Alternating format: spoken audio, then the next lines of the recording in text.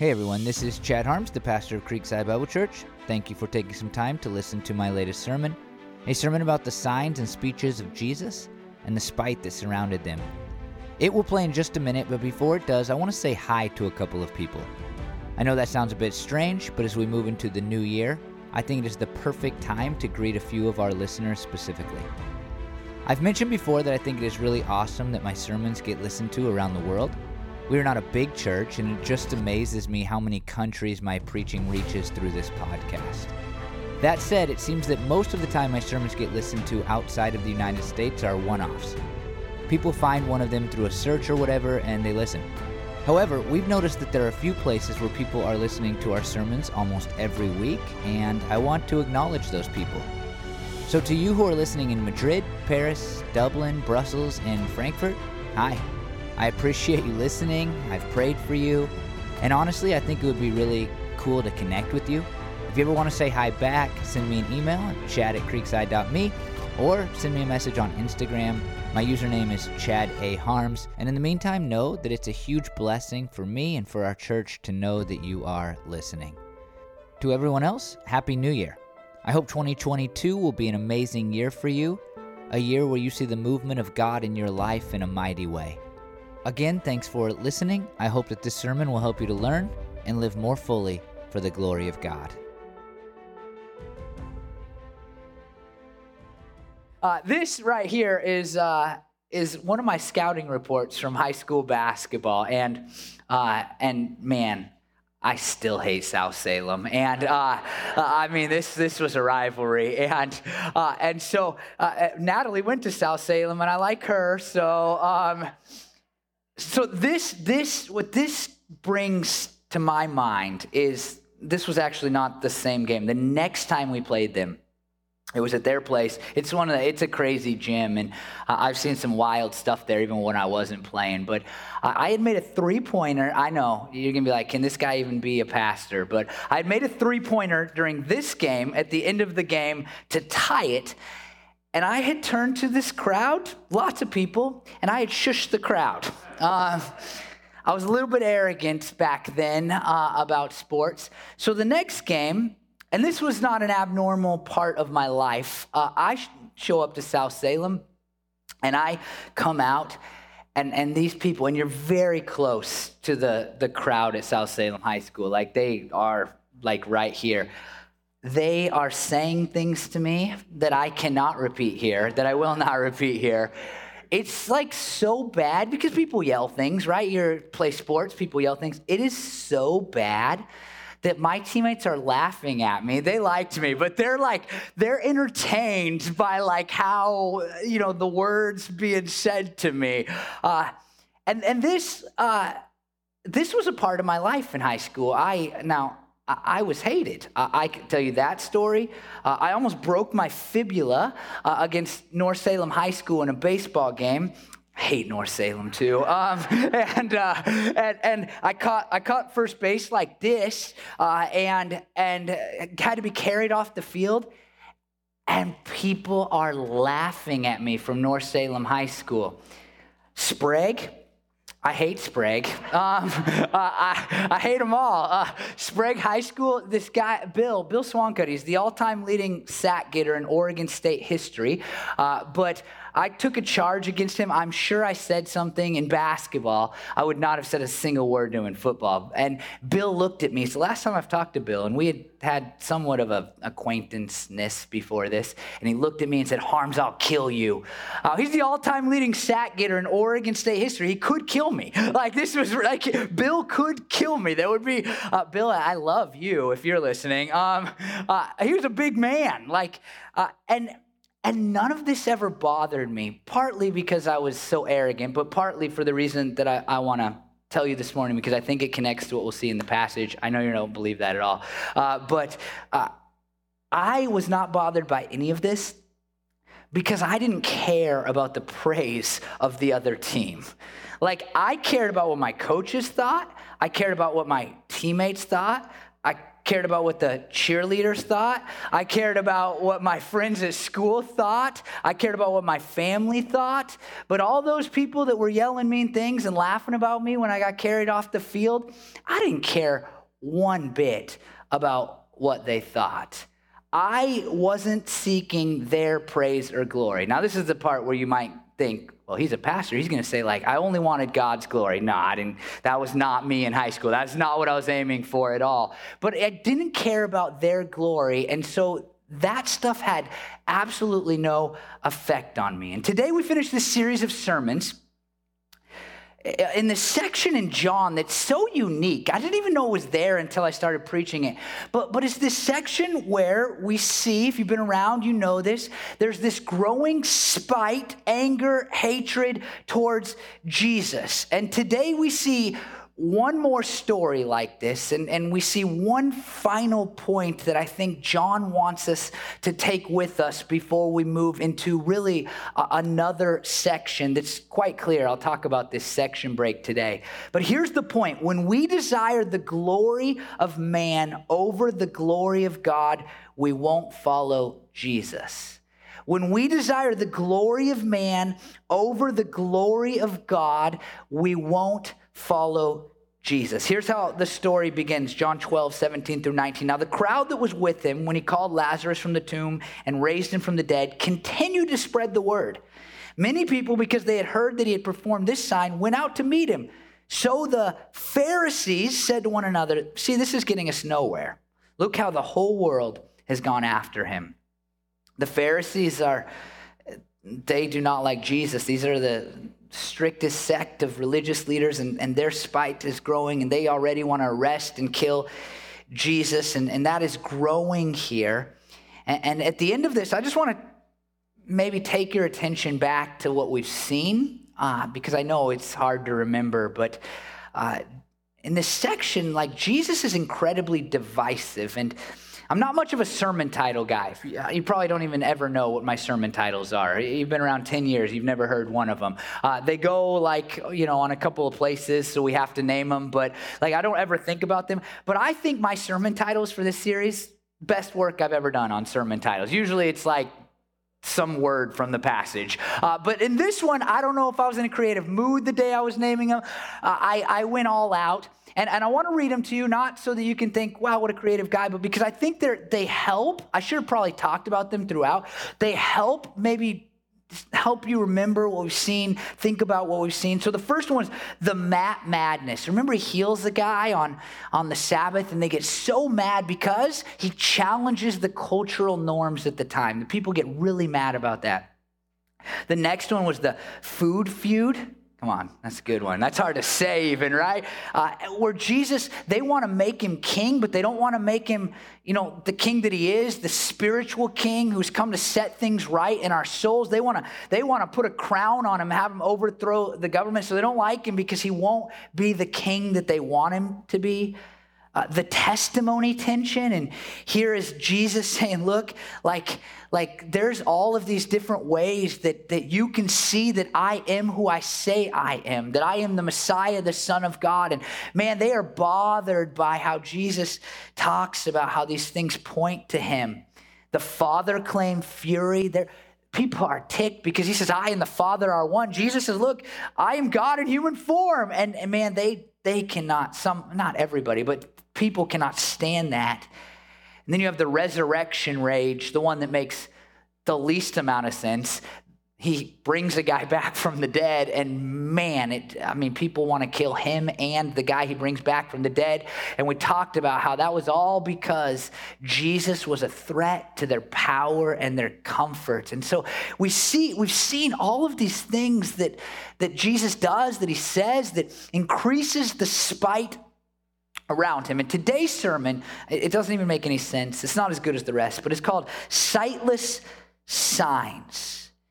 And I know it doesn't make sense, but the reason that's important, because here in this passage, we see that lots of people see the same signs from Jesus, but it causes two different things within them. And we see one of the big reasons that Jesus' signs kind of take people in two different directions. And we'll get back to that in just just a minute. Now, the next thing that happens, I'm not going to read it, some Greek people come to Jesus' disciples and they want to talk to him. And then we read in John 12:23, Jesus replied, "The hour has come for the Son of Man to be glorified." This is a bigger statement than like I would give it credit for if I was just reading through the book of John, because it's a major transitional statement in the book of John, because throughout the book of John, Jesus has constantly said, "My time has not yet come." He said it in John 2:4, John 7:30, John 8:20. Every time, "My time has not come," or John saying Jesus' time had not yet come. And now he says his hour is here. This means that the time period in which Jesus is going to lay down his life for the sins of humanity is upon the people. His moment where he's come for, his destiny is upon him, where he will be slain for the sins of the world. And he speaks of it, which is so fascinating to me, in terms of triumph. In the book of John, this is really a big deal that he speaks of this in the terms of triumph, because when Jesus talks about his hour and he talks about his glorification, he doesn't just talk about his death. It's not just about his death. It's about his death and his resurrection and his ascension back into heaven after that resurrection and the appearances that followed it. And so Jesus is now saying, I am moving into the final time period, the final kind of moments of my life. And this is going to be reflected in what we're going to start studying. It's so interesting how the book of John picks up, because next week we'll start a series that I'm probably the first series is when John and this one are the two that I'm most excited about preaching, because Jesus turns his attention after this to his disciples and he starts to tell them a bunch of things they need to know about being disciples before he dies and is no longer with them. I'm excited about that because discipleship is something we talk about in church a lot, but often we're like, what does that mean? What do I do? What does that look like? And I think it's going to be cool to look at what Jesus says, his last words about what it means to be his follower. After that, John turns his attention to the death of Jesus. We'll do a series called Passion. And from there, John shows us several appearances that Jesus makes to people after he has been killed and come back to life, which will begin on Easter. And so we see right here in this moment, this incredible transition where the span of Jesus' life is covered in all of these chapters, and now John is going to just spend the rest of his gospel, almost half of it, talking about this final time period where Jesus is moving towards the cross, beginning with how he teaches his disciples, and then he spends a bunch of time talking about what happens after Jesus is killed and raised from the dead. John 12:25 and 26 says, anyone who loves their life will lose it, while anyone who hates their life in this world will keep it for eternity. Whoever serves me must follow me, and where I am, my servant also will be. My Father will honor the one who serves me. This connects to something I said last week. You can give yourself to Jesus and gain everything, or hate Jesus because he will cost you something. We see that in the Gospel of John. And here, Jesus again calls us to give the entirety of ourselves to him, but it comes with a promise. If we will become his servant, then we will become honored by God. And this is the first glimpse of what I've said is the big idea for today. We can desire the glory of God, or we can desire the glory of people. We can want the honor of God, or we can want the honor of the world. If we choose the honor of the world, then we won't be following Jesus, at least in the way that we should be following Jesus. But if we will choose the honor of God, then that will compel us and call us and push us to follow Jesus and to follow him more fully. When we desire the glory of man over the glory of God, we won't follow Jesus. And there's this question that I think hangs out there in this verse, like, what honor are you seeking in your life? Is it the honor of God, or is it the honor of people, the world? What is it? What honor are you actually seeking? And then Jesus says, now my soul is troubled, and what shall I say? Father, save me from this hour. No, it was for this very reason I came to this hour. Father, glorify your name. I think this points us all the way back to almost the beginning of the book. In John 1:14, we read, the Word became flesh and made his dwelling among us. The Word is Jesus. The Word is God. Jesus is fully God and fully man. He came from heaven to earth as one of the beings in the divine Trinity in order that we might be saved. And so he says, for this very reason, this thing that he is dreading having to suffer for the sins of humanity. We would too, right? Like he is dreading that, but he recognizes that it is the very reason that he's actually come to earth in the first place. Jesus came to die and to rise so that God might be glorified through a renewed relationship with humanity. And I would point your attention to my intentional language there. He came in order that God might be glorified through a renewed relationship with humanity. I think sometimes we get this slightly backwards. We say Jesus came so that he might save us, and through that God might be glorified, but it's actually the other way in the Gospels. He came to glorify God through our salvation. That's how it works. Jesus, if you don't know the story, he came from heaven to earth. He lived perfectly, sinlessly. He lived a perfectly righteous life. And at the end of that life, he willingly sacrificed himself on the cross through the sins and the hatred of people. On that cross, he paid the penalty of hell for every person who has ever lived, because each and every one of us has turned our back on God. We've rejected God. He did it out of an incredible place of love and grace and mercy. He died, he was buried, and he rose again. And now he says, if you will believe in him, if you will become his follower, then you can have eternal life. You can have all the good that comes with that now, the peace, hope, love, joy that comes with that now, being a part of the family of God, having connection to God in prayer. You can have all of that now, but also you can have the perfection of heaven forever. And God gets the glory. God gets the glory. Now, here's what I think is so important for that, kind of practically for us, as an application for us. I've said Jesus lived sinlessly, he lived perfectly, right? And what allowed him to do that is that he always sought the Father's glory and not his own glory from people. It says that like, I didn't come to be honored by you. I'm here to bring glory to my Father in heaven. And in the middle of that, we learn a lesson from Jesus, right? The very lesson that I want you to take away today, that we have a choice whether we're going to seek our own glory or God's glory, whether we are going to seek the praise and honor of the world or whether we are going to seek the praise and honor from God. But what's so cool about it is that when we seek God's honor and praise, when it's him that we're trying to impress, then he in turn is glorified through that. When we want to be honored and praised by others, by the world, then God doesn't get glorified. But when we're like, God, I'm living to praise you, then he in turn is honored and praised and glorified, which is, I think, a pretty cool thing. And Jesus here indicates that. Like, I've come for this hour. I've come to die. And his entire life is driven by the Father's glory, as our lives should be driven by the Father's glory.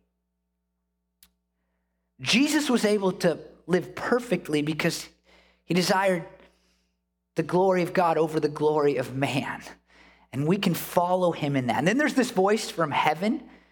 It says, I have glorified it and will glorify it again, speaking of Jesus. And the people talk about whether it's thunder or an angel. And I would just say there that I think that's all too common. I think Christians and non-Christians alike can do that. Like, God can give us the big booming voice we want to. He can give us the sign that we've been asking him for, and then we just are like, I don't know, there's another explanation for this. I've been there. I don't know about you. And I would just say, don't spend your life trying to explain away the work of God in your life. Too often we see miracles and then we explain them away just like these people. But then Jesus says in John 12, 30 through 33, this voice was for your benefit, not mine. Now is the time for judgment on this world. Now the prince of this world will be driven out, and when I am lifted up from the earth, will draw all people to myself. He said this to show the kind of death he was going to die. Now notice the prince of this world here. That's a reference to Satan, the devil, the adversary, the accuser, all of these names for Satan. And it's not like a major theme here, but I want to point out that what Satan has been about from the beginning is trying to get people to focus on their own honor instead of the honor of God. Trying to get people to find their honor in things other than God. Think about it in the garden. The very first sin, if you know the story, there's Adam and Eve, and I mean, there's no other people around, but still, he's like, God just doesn't want you to have the knowledge that he has. He doesn't want you to be like him. There's got to be this thing in Adam and Eve where they're like, I can obtain some honor. You know, whatever that meant for them, right? In the perfection of God, and I can obtain some honor that goes beyond what God wants to give me. Satan is going to constantly tempt you to seek your honor and your praise from people and from the world. It's one of the great temptations that we always face. If you've been a Christian a long time, you know that there's going to be moments in your life where the question becomes, am I going to try to impress that person or the God that I follow? Am I going to impress that person or the God that I follow? And Satan is often behind that. But more importantly here, Jesus gives him a glimpse of the type of death he's going to die. He's going to be lifted up, but he says he would draw all people to himself. There's some theological nuances that could be debated and talked about there, but I don't want to. Instead, I just want to say that what Jesus did on the cross, and I believe what Jesus now does in heaven, compels, it draws people unto him. It calls people to accept him as their Savior. It beckons people to believe in him for the forgiveness of sins and for a renewed relationship with God. But all people must ask themselves, am I going to resist? Am I going to resist this drawing of God to himself? Am I going to resist? And I would hope for every person that you wouldn't resist, that you would feel that feeling that so many of us at one point in our lives remember feeling, where God is just saying, I want a relationship with you. Where for maybe the first time we were told about what Jesus did on the cross, or maybe we just recognized it for what it was, and there was something just within that, there was something so profound and important that we were drawn to it because we looked at what Jesus did, and it was like that there's hope in that, and there's good in that, and there's love in that, and there's grace in that, and that is something that I want to be a part of. And I think all of us at one point had a decision to make. Are we just gonna ignore that? Are we gonna fight against that and push back on that? Or are we gonna give in and give our lives to Jesus because we are being drawn to him? And I would hope that none would resist. But as we sit in the middle of this passage, I'm reminded that some will in part, because when we desire the glory of man over the glory of God, we won't follow Jesus. Some will reject that drawing of Jesus to himself because they want the glory, the honor, the praise of this world more than they want that relationship with God. John 12:37-38 says, even after Jesus had performed so many signs in their presence, they would still not believe in him. This was to fulfill the word of Isaiah the prophet. There's like so many signs. I've said this in every sermon as I've moved through John, but there's like so many signs. Like people just reject him despite all of these signs. And I love, somebody emailed me and brought this to my attention. 1 John 1:1, another book of the Bible, he talks about how he's an eyewitness to these signs. It says, that which was from the beginning, which we have heard, which we have seen with our own eyes, which we have looked at, and our hands have touched, this we proclaim concerning the word of life. This we proclaim about Jesus. I will say over and over and over again, I have, and I'm going to continue, please, if you're not a Christian, I just ask, I plead with you, don't reject him without considering whether or not the story of his life as recorded in Scripture might be true. And I know I sound like I'm beating a dead horse, but it's, to me, it's such a compelling thing that there was these eyewitnesses who wrote these things down and were willing to sacrifice their lives in a literal sense because they believed them to be true. Most of what we believe about history, that we just believe, that we assume to be true, is because there was some eyewitnesses and they wrote it down, or somebody that they knew, and told the story, wrote it down for them, like a historian. That's how we believe most things about history. Pick a historical figure. That's why we believe that, Napoleon did what Napoleon did. That's the reason. And those people didn't sacrifice to write down this history, but these men in the Bible gave their lives because they believed these things to be true. They saw, they touched, they experienced. They're like, this is true. We want you to follow Jesus too. Please don't ignore that. I think so often we think, if I could just have seen Jesus, it would be easier to believe. But that wasn't true. A lot of people saw the same signs. There was a lot of them, it says here. And yet they didn't believe anyway. And that was, as it says here, to fulfill what Isaiah the prophet says. And I'm not going to go into all of it, but it says a couple of things. He has blinded their eyes and hardened their hearts. This is an idea that's repeated in Scripture, that God hardens hearts and blinds eyes. We talked about it when I went through Romans last year, in Romans 9:22 and 33. 2 Thessalonians 2:11 talks about it. And I know it brings on this question, like, did God make it so these people couldn't believe? And very simply, I would say no to that. I like what D.A. Carson says, talking about Isaiah. He says, God commands Isaiah to undertake this ministry in the full knowledge that the results will be negative. Indeed, such preaching to these people evokes a negative response, is in some sense the cause of the negative response. In that sense, God himself, through the prophet, hardens the hearts of the people.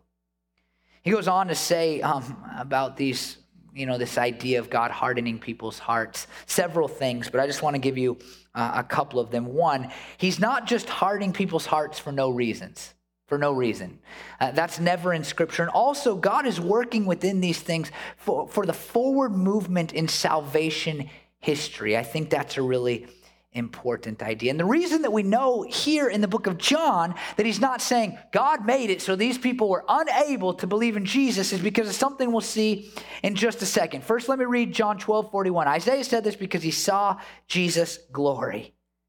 This church, we make a big deal about God's glory, and I'll just say this. It's the visual manifestation of that which makes him greater than us, or in other words, his holiness. It's the visual manifestation of God's holiness. Isaiah saw that, and so he wrote. In some sense, he saw that, and he wrote about what Jesus would do. But now, returning to what I just said in John 12:42-43, yet at the same time, many, even among the leaders, believed in him, but because of the Pharisees, they would not openly acknowledge their faith for fear they would be put out of the synagogue. Why? Pay attention to this if you haven't paid attention to anything. For they loved human praise more than praise from God. Now again, keep this in context. He's talked about God hardening hearts, but what does it say here? Some people did believe. So it's not as though God said, hey, all you Pharisees, all you religious leaders, you can't accept me. I've made a decision. That's not what is happening in this passage. Because some actually do believe, even amongst the leadership. And we've seen one of those guys in the book of John already. We saw a guy named Nicodemus. He seems to at least have an inclination that Jesus might really be the Messiah, the Son of God. We'll meet another man later named Joseph of Arimathea, who is the guy who goes to Pilate and asks for Jesus' body after Jesus has been crucified, which I think is in some ways an act of worship.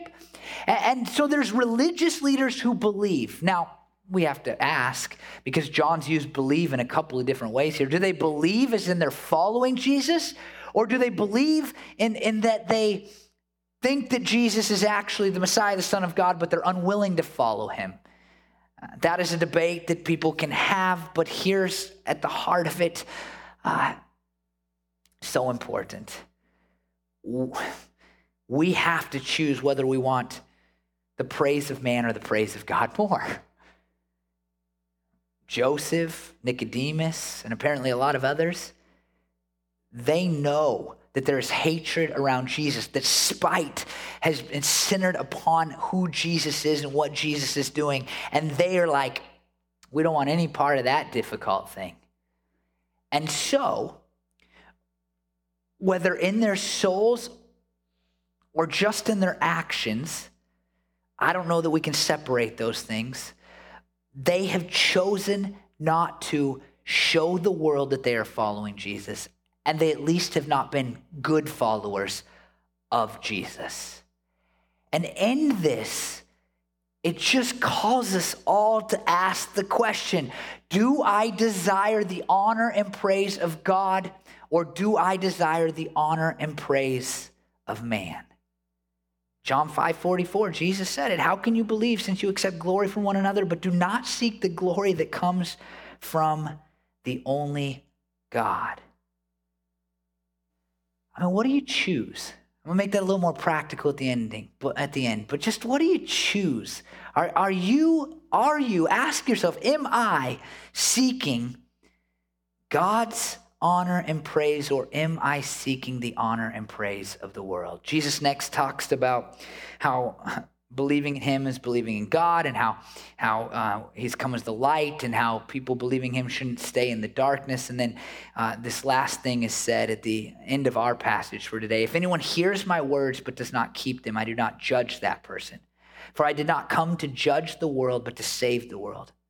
Skipping down to verse 50, I know that his command leads to eternal life. So whatever I say is just what the Father has told me to say. Pay attention to what Jesus is saying. I skipped a few verses in the middle. You can read them later. He's saying basically this: I've come to save the world. My Father will judge you if you don't follow me. But if you will, you can have eternal life. And all of this comes from God himself. Jesus is laying forth this decision. We've talked about Jesus being this divisive character in this story. And here at the very end, he just lays it out there. He says, I've come to save you, but you could choose not to be saved. I've come to save you, but you can choose not to be saved. And I want every person here, every person watching online to hear that Jesus has come to save you. But if you choose not to accept that salvation, then you will be judged. That's what Jesus is saying. And one of the things that will determine your decision on that issue is whether or not you desire the honor and praise of God or the honor and praise of this world and the people in it. Whether you're a Christian or not a Christian, the reality is, whether it's about your salvation and your desire, your willingness to give your life to Jesus, or whether it's about your individual decisions every day, like that moment at work, right? Where you have to say, you know what, I can really please my boss right now, or I can really please Jesus right now. We're going to make those decisions in large part based upon whose honor and praise we really want. We know this in just every relationship, right? There comes times we have to make a decision.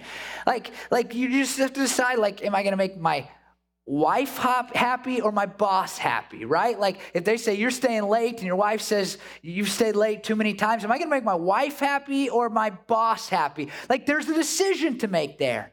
And when it comes to our relationship with God, whether it's for that first step where we say, Jesus, I want to give myself to you and receive the salvation that you are offering me, or whether or not it's today I'm going to tell the truth instead of telling a lie. Or today I'm not going to fudge the numbers, but be totally honest with those things. Today I'm not going to yell at the guy in the other car and flip him the bird, but I'm going to choose to be gracious. All of those decisions are in part made by our choice about whose praise and honor we want, God's or man's. And as a kind of connecting statement, it all is determined upon whether or not we want our own glory or the glory of God. Because remember, when we seek the honor and praise of God over and above the honor and praise of people, then he is glorified through that, which should be the aim of our lives. I guess what I want in your heads as we leave here, for all of us, is just that question: whose honor and praise am I really seeking with my life? And as you go through your week, and if I can really shoot for the moon, you go through your month and your year and your life, as you move through life, you would just remember that in large part, your decision about your faithfulness to Jesus and your commitment to Jesus is going to come down to whose praise you really want. And and this is hard, it's hard for me and it's hard for you, I know, if we will work at desiring God's honor and praise over and above the honor and praise that this world can give us, then I think we will more fully follow Jesus, or you'll choose to commit your life to Jesus in the first place. Let me pray that we will do that. Lord, as I think about all those people yelling at me in high school, such a clear, for me, maybe not for everybody, for me, it's such a clear example of how what I really wanted drove my behavior. And I think that's so true in our spiritual lives. Like I want to live for Jesus more. I want to live for Jesus more. But when I hold on to that desire to impress people, to be well-liked, to have colleagues respect the work that I'm doing at church, then it does pull me away from living for you in the way that I want to. And so I ask God for all of these people who have taken the time to listen to me preach your word this afternoon. I ask that you would compel them, God, to want your honor and praise over and above the honor and the praise that this world can give them. And God, at the same time, I realize that often that doesn't happen for us unless we are impressed by the work that you did on the cross. We remember the glory of you, Jesus, who came for the very moment when you would, God, come and glorify the Father as you offered us a relationship to you. And so, Lord, I pray that we would just be wildly amazed by your grace and your love and your compassion and your passion for us, so that we might realize it's so much better to seek your praise. The world is going to tear at us. It's going to hurt us. We can never find true satisfaction and fulfillment trying to make our boss or our friends, family happy. But God, we can find true satisfaction when we do everything that we do for you. And I pray that we would remember that. I ask all of these things in Jesus' holy name. Amen.